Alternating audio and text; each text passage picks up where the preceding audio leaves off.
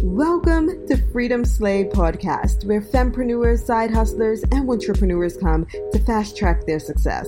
If you're a millennial girl boss, listen, hit that subscribe button so you don't miss out on any of the goods, because every week you're going to get the tools that you need to slay your business goals to create a life of time and financial freedom. I'm Ganette Jones, your host and Freedom Slayer in charge here. Let's begin. Hey, Freedom Slayer. In today's episode, I chat with business future-proofing extraordinaire, author, keynote speaker, LinkedIn master, and my mastermind buddy, Tracy Levine, who has earned millions by assisting leaders to keep ahead of the curve through building rock-solid cultures in their companies that create stability for the employees and increase income and opportunities for everybody involved. Her company has been featured everywhere from Forbes to the Wall Street Journal, and over the last 14 years, she's worked with over 100,000 professionals and partnered with more than 4,000 companies. Yep, you heard me right. Tracy has her finger on the pulse of all things AI and business disruptions, and because of this, I just had to have her on the podcast. Now, I don't want to give away too much because I want you to be surprised by some of the things she teaches, but I will say that she dives deeply into some changes Google is making and why your website may not be able to be found in the near future if you don't make some tweaks. She also touches on what it takes to build true lasting influence and drops a free resource. Yep, a free resource you can take advantage of that'll separate you from the pack. And this is just scratching the surface. So without any more delay, I hope you enjoy this episode with Tracy Levine, all about how to future-proof your business while staying relevant today. Hey, Tracy, how's it going? It's going great. Happy to be here, Ganette. I'm so excited you're on. You have no idea. So I know you've earned millions by helping over 100,000 professionals and companies over the last 14 years. Can you let us know how this all began? I would be happy to. And I'd like to tell you that it was planned, but it wasn't. I became an accidental female entrepreneur. I had worked on Wall Street for 14 years. I was 33 years old. I was a VP in a major Wall Street firm. And frankly, I was just burnt out. So there came an opportunity to take time off. So I did. And my retirement lasted all of 2 weeks. I remember going to a school PTA meeting where a group of smart, intelligent parents spent over 2 hours arguing over what type of muffins to serve at grandparents' student art night. I remember getting in the car, calling my husband and saying the dress doesn't fit. I can't do this. So I decided I couldn't be retired, and I took a job at a fast-growing recruiting firm that specialized in technology placement. And it was a really strange experience. There wasn't a lot of female recruiters at that time, and particularly in technology. And about 6 months into the job, I get called into the co-owner's office where they tell me that I'm closing too many deals and I'm making the other recruiters uncomfortable. So I spent the next month taking 2-hour walks thinking this is crazy at lunch so I wouldn't make people uncomfortable, and finally came to the conclusion I could do this better. And that's how Advantage Talent Inc. came about. When we started Advantage Talent Inc., within 10 months, we were on a $1 million revenue run rate. Wait. You said within 2 months or what? Within 10 months, sorry. 10 months, but even still, geez. Okay, I'm going to let you continue. But wow, go girl. I think I brought my Wall Street work ethic. When you work on Wall Street, and I had $11 billion portfolio, I worked with Japanese hedge funds. They don't take losing money well. So there was no downtime, and you were mandated to work 24/7, and you were mandated to be present when you were managing other people's money. And I think that helped us succeed. And so this last year, we sold our recruiting firm division after owning it for a little over 14 years. And we've now changed our focus to helping people future-proof their careers and small business owners future-proof their jobs, because this is the way most people are going to get paid going forward. It's not going to be in corporate jobs. And so now is the time to pivot to taking your side hustle into a business, or pivoting your small business to take in all the revenue that's going to be available and money to earn in this new disruptive job market. And while everybody's talking about how awful it is, I see this time in history as this wonderful pivot point for people to make it happen.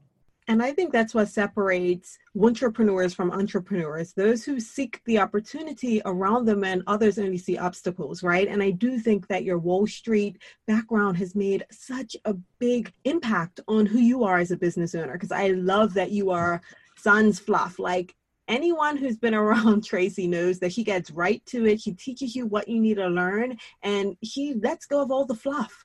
And I really appreciate that about you. And I think you're absolutely right. This is the time for us to really hone in on the opportunities around us and go into this future of business, because we're really in the future now.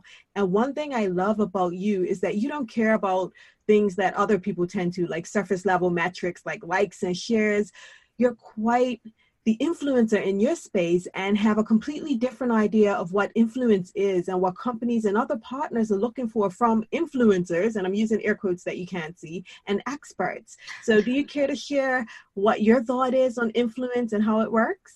Absolutely. I go around talking about something called digital citizenship. And not understanding good digital citizenship can harm your brand and your side hustle and your small business. And Gaynette, the best way to think about this is to imagine you're at a dinner party. One person is monopolizing the conversation. They're talking about themselves, their great job, their great boyfriend, their great husband, their perfect children, and their personal successes. It's annoying, right? It's natural for people to want to talk about themselves, but there's a tipping point of what is appropriate.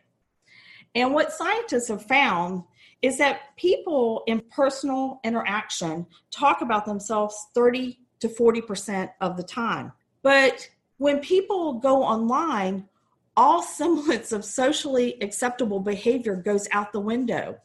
And what scientists have found is that online, people spend 80% of their time talking about themselves. And to add to this imbalance, many personal branders sell processes to teach people how to be the most annoying person online. And so I want you to couple that with the reason why people post online.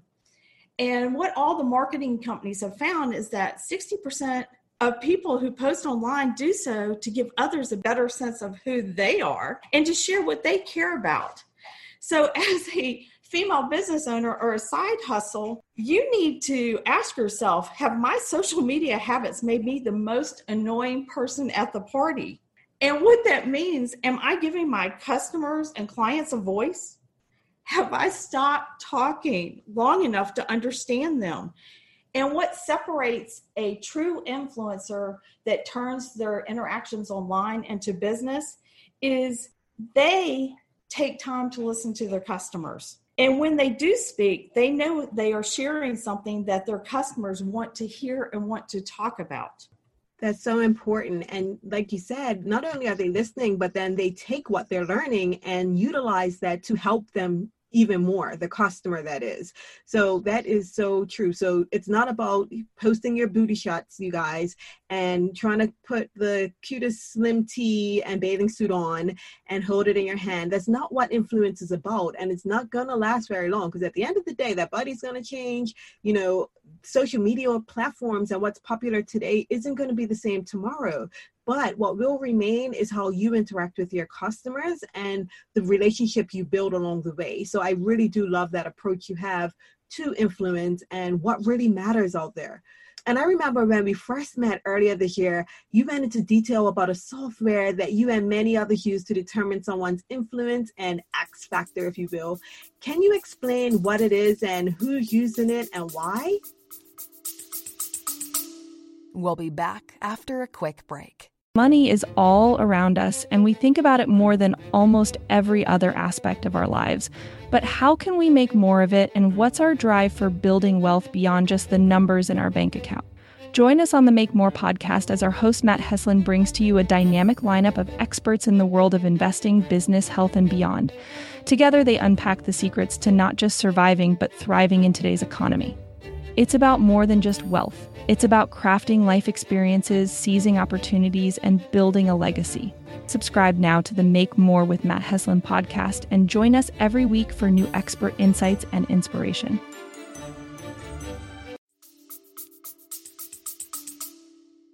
Okay, Netta, that's a great question. And I'm going to back it up and put it in a broader perspective than the hiring software that's used by companies to hire vendors, small businesses, and people to join their company. And I want you to step back for a moment, because the simple answer is everyone is using this software and everyone is programming this. And that includes Google, Bing, LinkedIn, and most recruiting and hiring systems are ranking you compared to others in your niche or business space.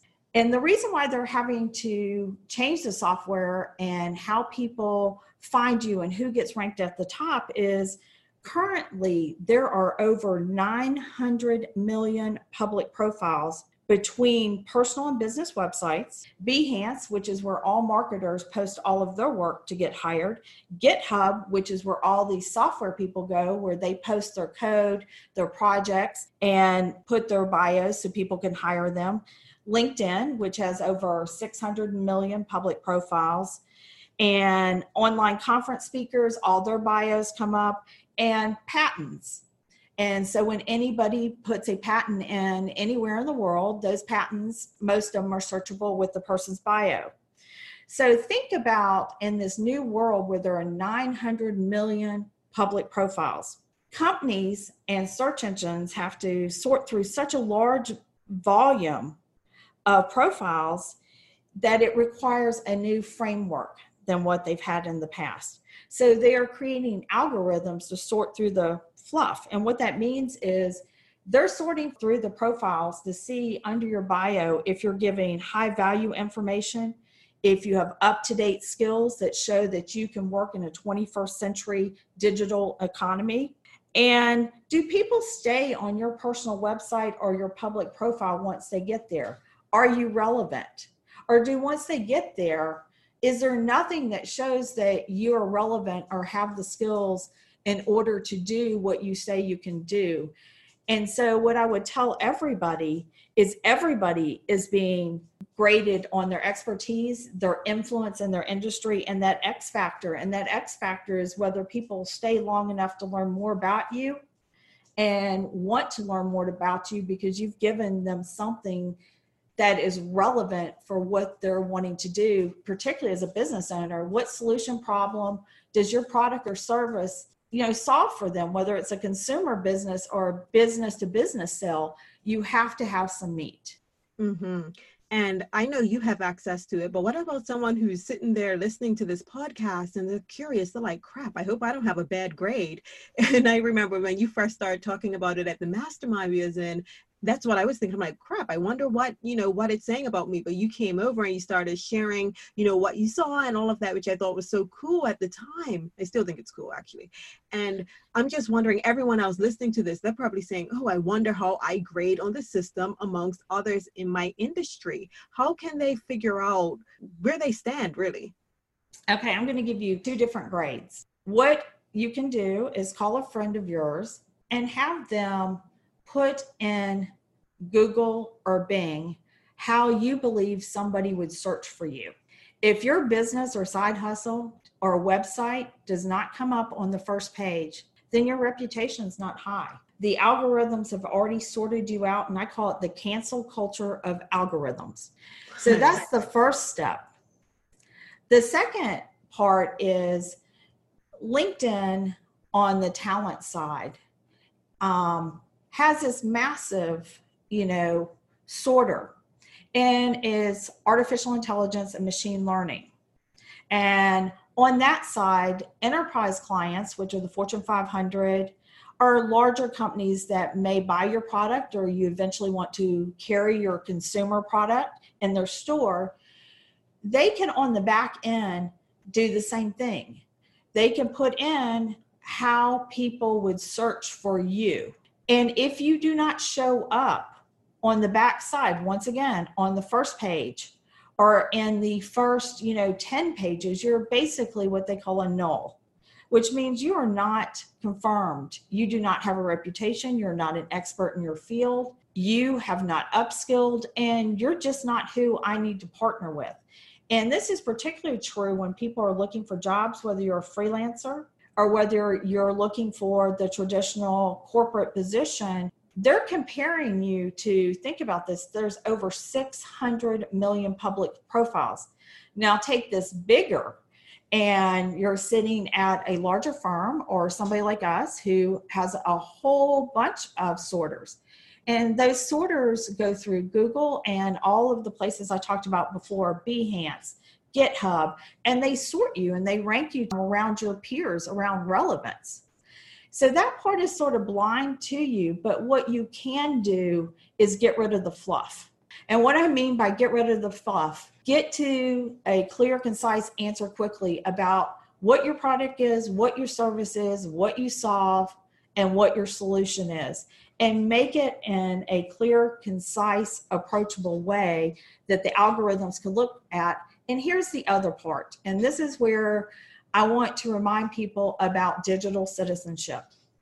These programs also give you a personality score. And when you post lots of pictures, like you said, booty shots, and look how gorgeous I am, look at me online, particularly on Instagram, what these personality tests say is you're neurotic. And it's true, because going back to the party, think about, you're sitting at a party and that person is monopolizing all the attention. Every picture, every post is about them. And what that tells them is you're probably not going to be a good team player. And people who are not team players can't influence people to buy their products, buy their services, or follow them on their team. I like that. It's a lot of information you packed into that answer. And I really do like the analogy with the party, because when these large companies are sorting through so many different individuals they could potentially pick from, this is the way they're doing it now, right? So you have to ask yourself, am I that annoying person, like Tracy said, at the party? If someone were to just go on my Instagram page and look at nothing else, what would they get from the first 12 images, or the last 12 that are on your page? What opinion are they going to form? Because not even just the big companies, but even potential individual clients that could be popping up there are going to form an opinion. And if you are posting things that aren't relevant to them, then what influence are you really having on the life of your customer? So I do like that. And one thing I noticed really quickly upon meeting you, Tracy, is that you have your finger on the pulse of future business. And of course, you've helped people to future-proof, so it's only natural, right? But what can we expect to see more of in the coming years, like as it relates to AI? How can we prepare? Well, what I'm really, really excited about, what I would tell your listeners, be prepared for more opportunities for entrepreneurs and side hustlers to thrive and have great monetary success. And why am I so optimistic about the small business owner, the entrepreneurs, and the side hustlers having this great opportunity in time? It's data. And what's awesome about data, it's the great equalizer. And much of the data that entrepreneurs need to be competitive is free and publicly available. And in order to access that data, it's really important to upskill. And I'm getting ready to give your listeners the best tip for success. Ooh, I'm excited. And I promise you, if you follow this next piece of advice, it will change your business. Google has a program that's called Google Digital Garage. It's available in 40 countries. It's free. If you're in the United States, just sign up for the UK version, because there is not a version in the United States. It's mini lessons. It's 106 of them. Each lesson takes you through a step. And the steps are how to build your website. The steps are where to find the data. For example, if you sell, say, silk scarves, you can drill down with that data and know that in Canada, they want their scarves to be yellow, but over here in Georgia, where I live, they want them to be blue. And by the way, in Georgia, they only buy them in January, but in Canada, they buy their yellow scarves from November to January. So you don't have to waste money producing the wrong color, buying the wrong color, selling the wrong color in the wrong market. And Google even takes it further. They tell you how to set up your business, how to deal with taxes, how to set up your website that is a global website, how to figure out deliveries in global sites. They go so far as to say, tell me what you do as a business in this lesson, and we'll tell you what markets match your market. So while you may be in Canada or the United States, this product you have would do great in Germany. And by the way, this is how you set up your website to capture that business in Germany. This is how you deliver your product. And I want to reiterate, it's called Google Digital Garage, and it is free. And when you get through with this certification, it is the equivalent of the American Marketing Association certificate, but it's the European version of it. And not only do you gain credibility, you gain business power by learning how to set up your Google business for free in the search engines. And they teach you how to come to the top. They teach you how to take your website and say you're a career coach. They'll teach you how to look at other career coach websites and compare it and see if you are touching the same points that everybody else who has a top website is touching. It is powerful stuff. And if I can encourage anybody, any female entrepreneur or side hustle person to do one thing for themselves, take the time to take this course for free. Tracy, as I'm listening to you, my mouth is wide open. I'm like, oh my goodness, I wrote it down. I'm going to get this certification. I'm on quarantine right now. I have all the time. And you guys likely have a lot of time, extra time in your hands as well. And what I really want you to pay attention to is what Tracy mentioned about the access to information they have. And this is where you need to rest your ego aside, because a lot of you listening may be saying, well, I know what my customer wants, or I know when they're buying. Now, I want to hold you right there and tell you that you don't know nearly as much as Google knows. So if anybody knows anything about who your ideal client is, and not even just what they like and what they want, but their habits and, just what they do often, it's Google. So I would encourage you all to get to the Google Digital Garage and to pay attention to Tracy, because she knows her stuff, man. I'm excited about this. I can't wait to check it out now. And I know Google's making some changes too, specifically as it relates to the website. What are these exactly, and how can we prep our website to comply with this? I know you taught me a few of the things already, but I really want to share this with the audience. Well, I want to put this all in context, because Google makes changes based on the way we use the internet. So I want you to think about this, Gaynette.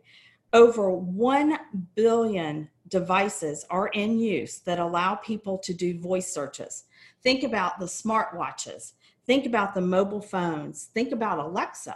Think about Google Home.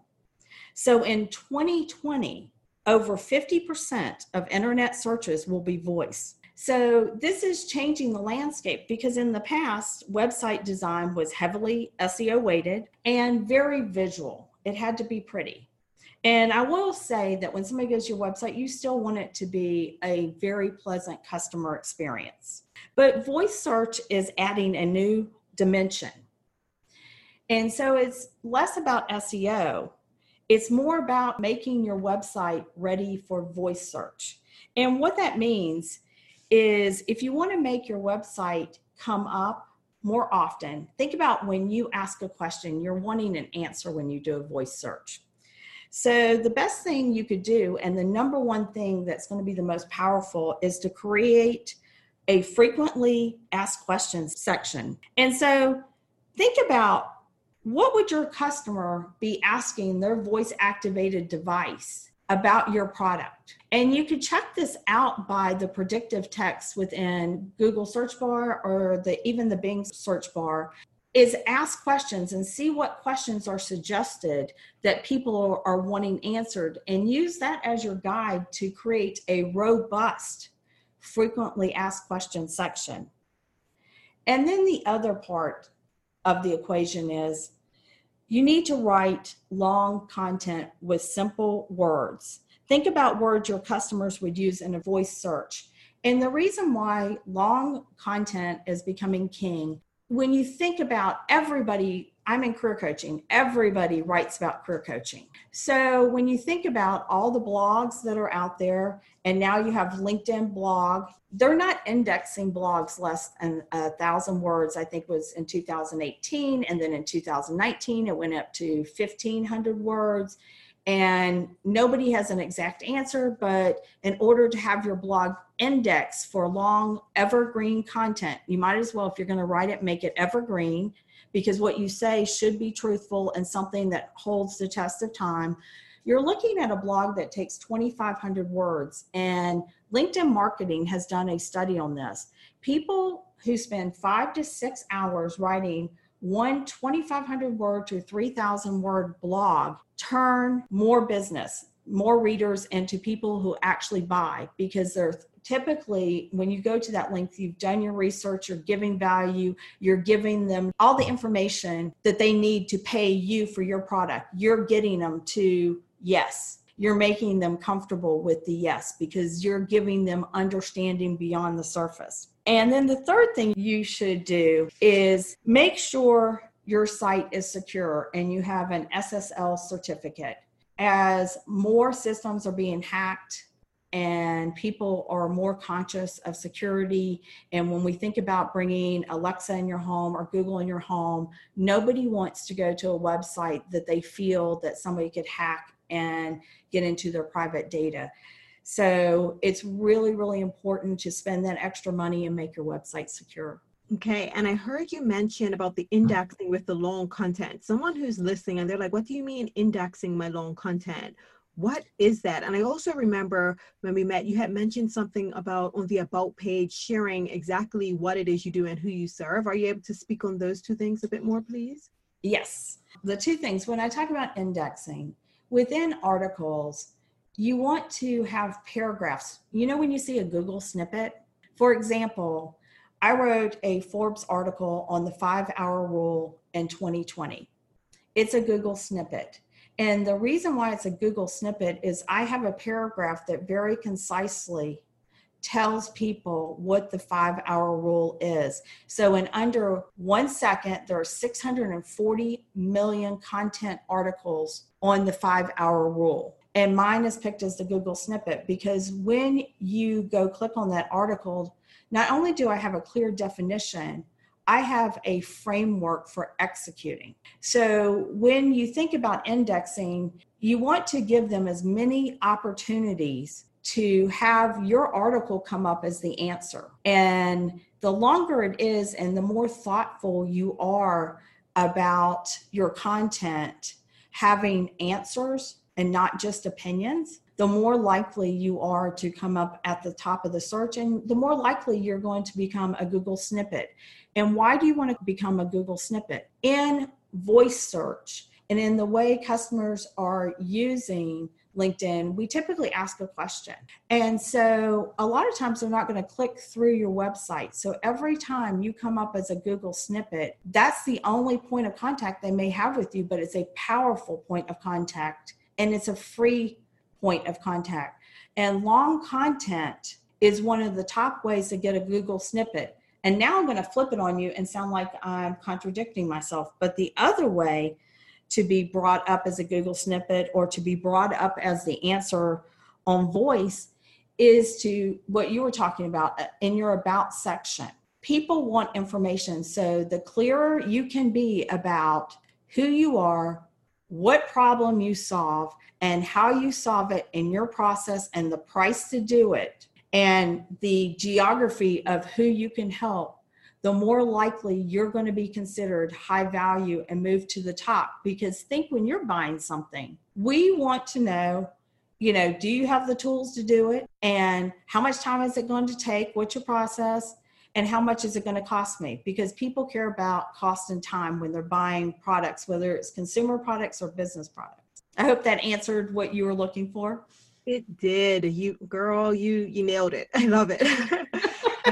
That's exactly what we need to hear. And she gave you some really easy takeaways just now. Well, not necessarily easy, but easily digestible, right? So quick things you can fix on your website that's going to help make a big difference in the way you're ranking with this new addition now with how people are searching. So I really like that. And I know that LinkedIn is your playground, Tracy. Do you think more small business owners should be flocking there, even if they aren't into professional services? Or is that something specifically for like businesses, large corps?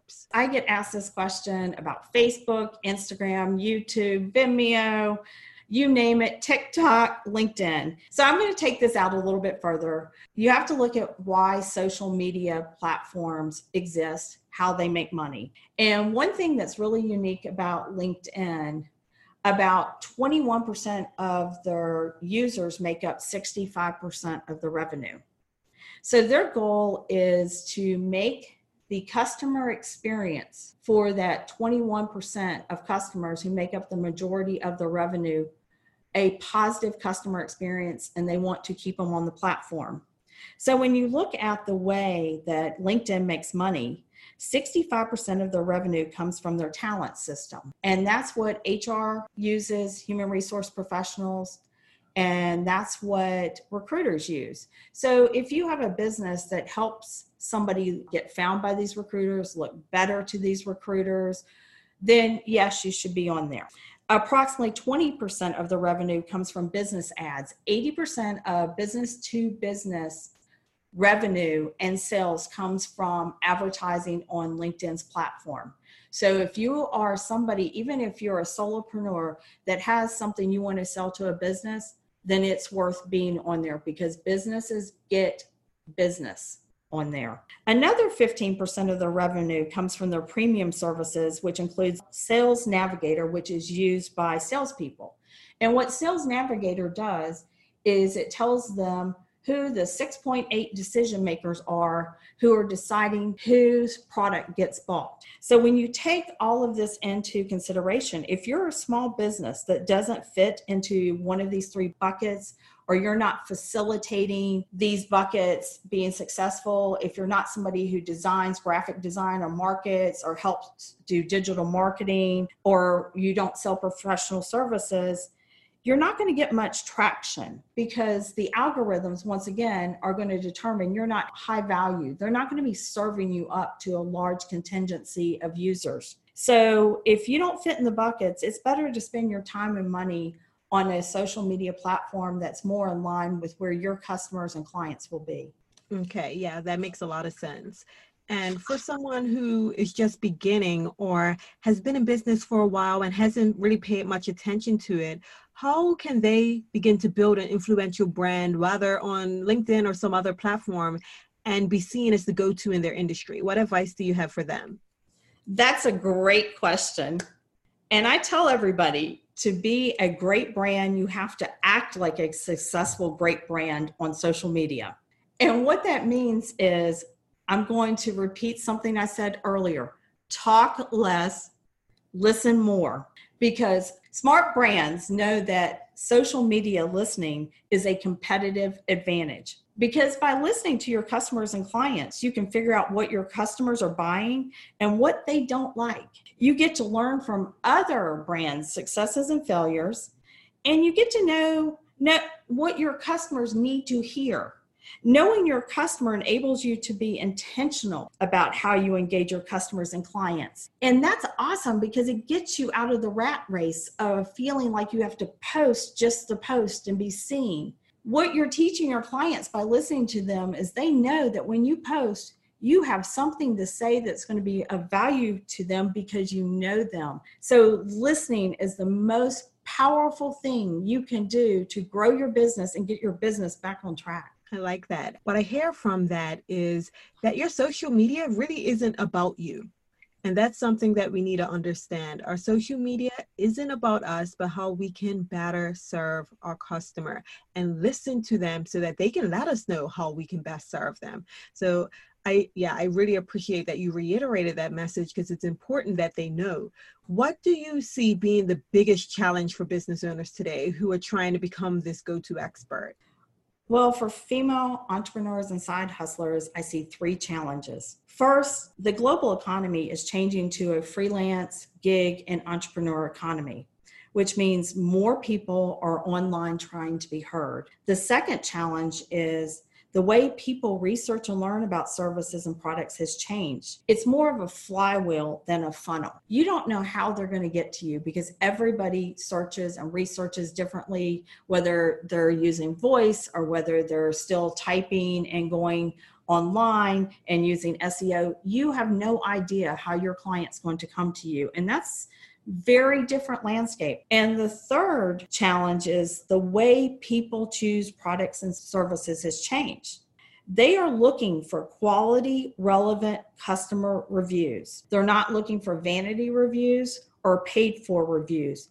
Authenticity matters. So the people who review you should be people who look just like them. They shouldn't be famous people. They should be the everyday customer or client that buys you. And one thing I would caution everybody in this new environment, trying to be the go-to expert may be putting your ladder against the wrong wall.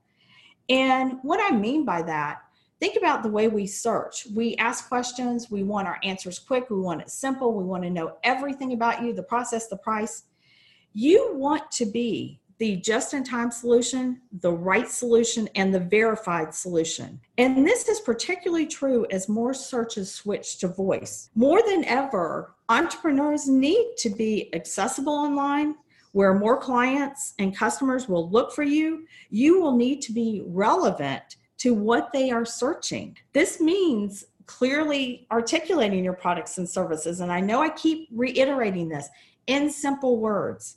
Because when we do voice searches, we try to make it simple words, short sentences, and give your customers or clients the answers they're looking for quickly. And that's going to be the biggest way that you become the person or the expert who gets hired. Love that. So many gems in that. Oh my goodness. And one thing you had mentioned, I believe it was number 2, where you were talking about authentic reviews and testimonials from people that look like your customer. And I believe it was you who told me earlier this year that, like, even if someone, let's say they bought your book and they legitimately bought it with their own money, you didn't convince them, but you've been in the same room as them, or they know you've been to their house, you aren't able to put a review up. That was you that taught me that, right, Tracy?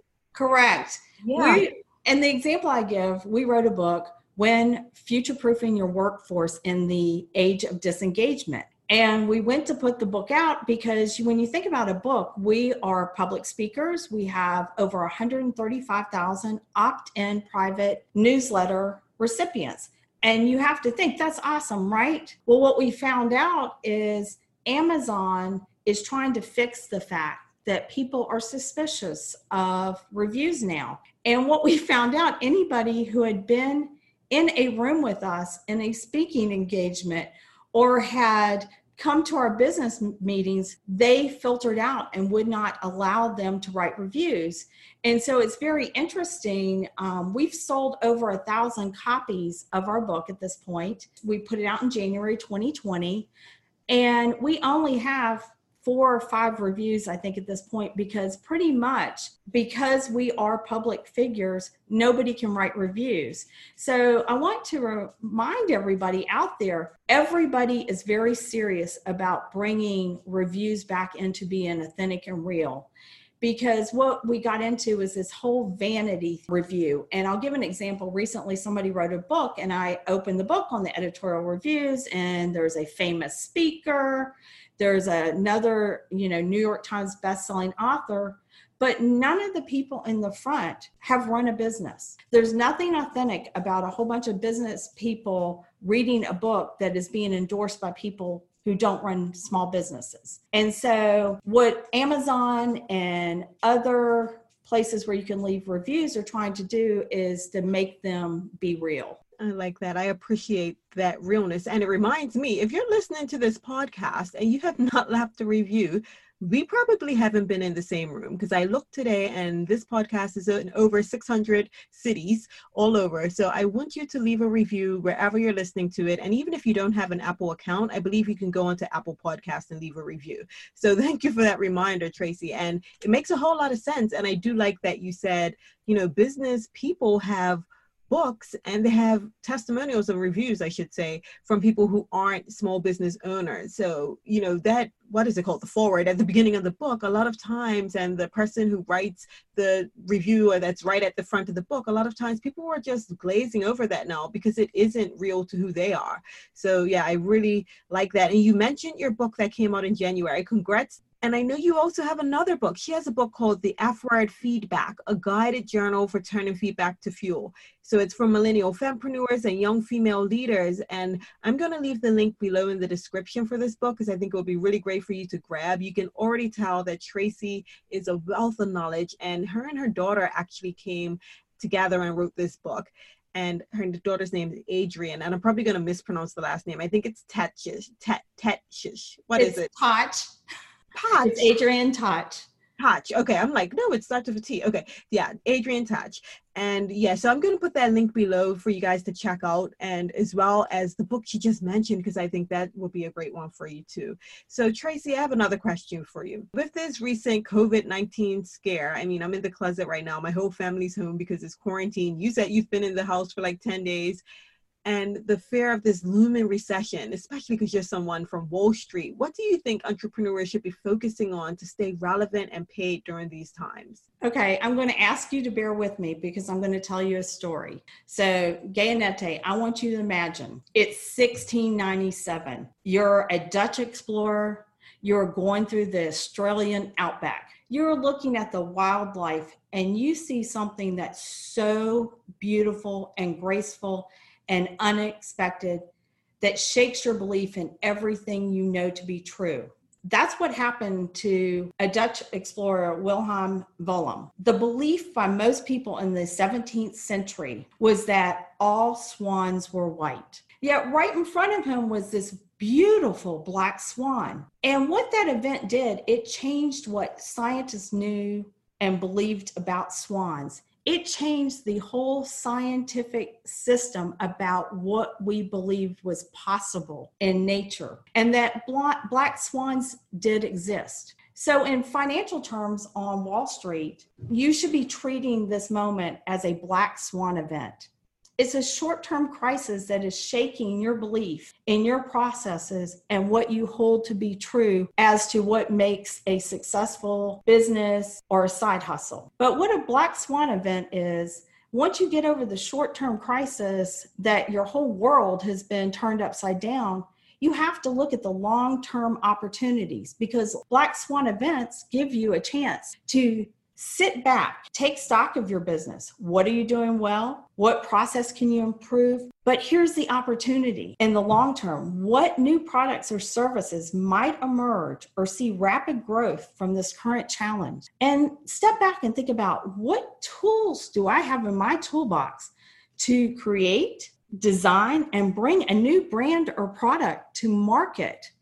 And you have the competitive advantage over large corporations. You have to think about a train going down the track. Think about how long it takes to stop a train as it's barreling down that track.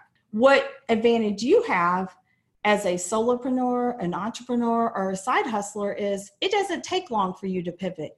So you have the competitive advantage if you stop worrying and stop that feedback filter, it's bad, it's bad, it's bad, and change it to, oh my gosh, this is the greatest opportunity ever. How am I going to take advantage of this? Because every one of you out there has the capacity to look at this situation, problem solve, and figure out what new product or service you could bring to market. It's a time of opportunity. And that's what Black Swan events are. It shakes us out of what we know and makes us innovate. Awesome. And what I get from that is that the mindset is so powerful. It's okay to feel your feelings. Things are a little shaky right now. Things are different. However, as an entrepreneur, you have to remember that you have to seek that opportunity. And that doesn't mean taking advantage of it during this time, but it means taking advantage of the situation, not people's situation, but the situation around, and seeing how you can best exploit what's happening, right? Not the people, again, not the people, because as soon as people hear this, they think, oh, well, I'm not going to take people for granted and exploit them and all that. It's not exploiting individuals. It's exploiting what's happening around you and the opportunity. I saw a post Lewis Howes put up the other day, and it was saying during the 2008 to 2010 time, so during the last recession, things like Uber were created, and it was some other companies. It was like a long list of companies that we use today all the time. So these companies came out and created something that was needed more than any other time. And they were able to find that opportunity and exploit the situation. So I really appreciate the whole mindset shift that's required that you mentioned, Tracy. That was really important. Thank you. You're welcome. And the last question I want to ask you that I ask all of my podcast guests is, what does freedom mean to you? Well, Gaynette, freedom means giving yourself permission to succeed and possibly fail.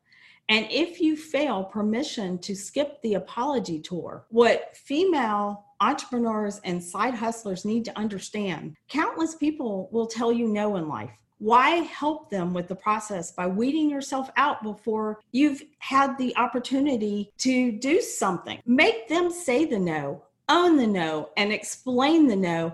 Only then can you take that feedback and create future success. And that's freedom. Love it. And what really stood out with what you said just now was the permission to fail and the permission to skip the apology tour. Absolutely love that. And thank you so much. You've given so many gems on the podcast today, from talking about digital citizenship and the importance of listening to your customer, what real influence is. You taught us about Google Digital Garage. Again, if you are not using that or you haven't heard of it before, I know I'm going to hop on there and check it out after this and definitely take the lessons. And I encourage you to do that as well. So thank you for that information, Tracy. You also told us about the things that we need to change on our website, the FAQ section, the long content, having the SSL certificate, and also the about page, what we could do different things to change it. You told us that we need to focus on answers and not just opinions, and how to deal with the looming recession. And, we need to give ourselves permission to fail. It's just so many gems in this one podcast. And I'm grateful for you. So thank you so much for hopping on here and sharing so much of your knowledge with us today. Well, Gaynette, thank you for having me, because I firmly believe that when we empower other women, we are empowering our self, we are empowering our communities to succeed at greater levels.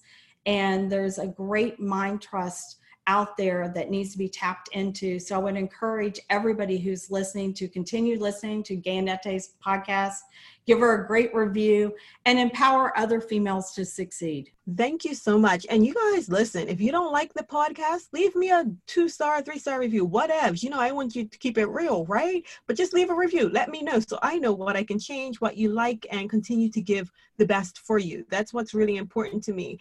And also a reminder to grab the F word, feedback, a guided journal for turning feedback to fuel for millennial fempreneurs and young female leaders who are listening to this podcast. So make sure you grab that. Again, I'm going to put the link below in the description, because Tracy is an absolute rock star and you need to learn more from her. So there you have it. I hope you enjoyed this podcast. You've listened all the way this far, so it's my guess that you really did. So maybe it's not a 2-star review you're going to be leaving. It's going to be a 5-star, right? Right?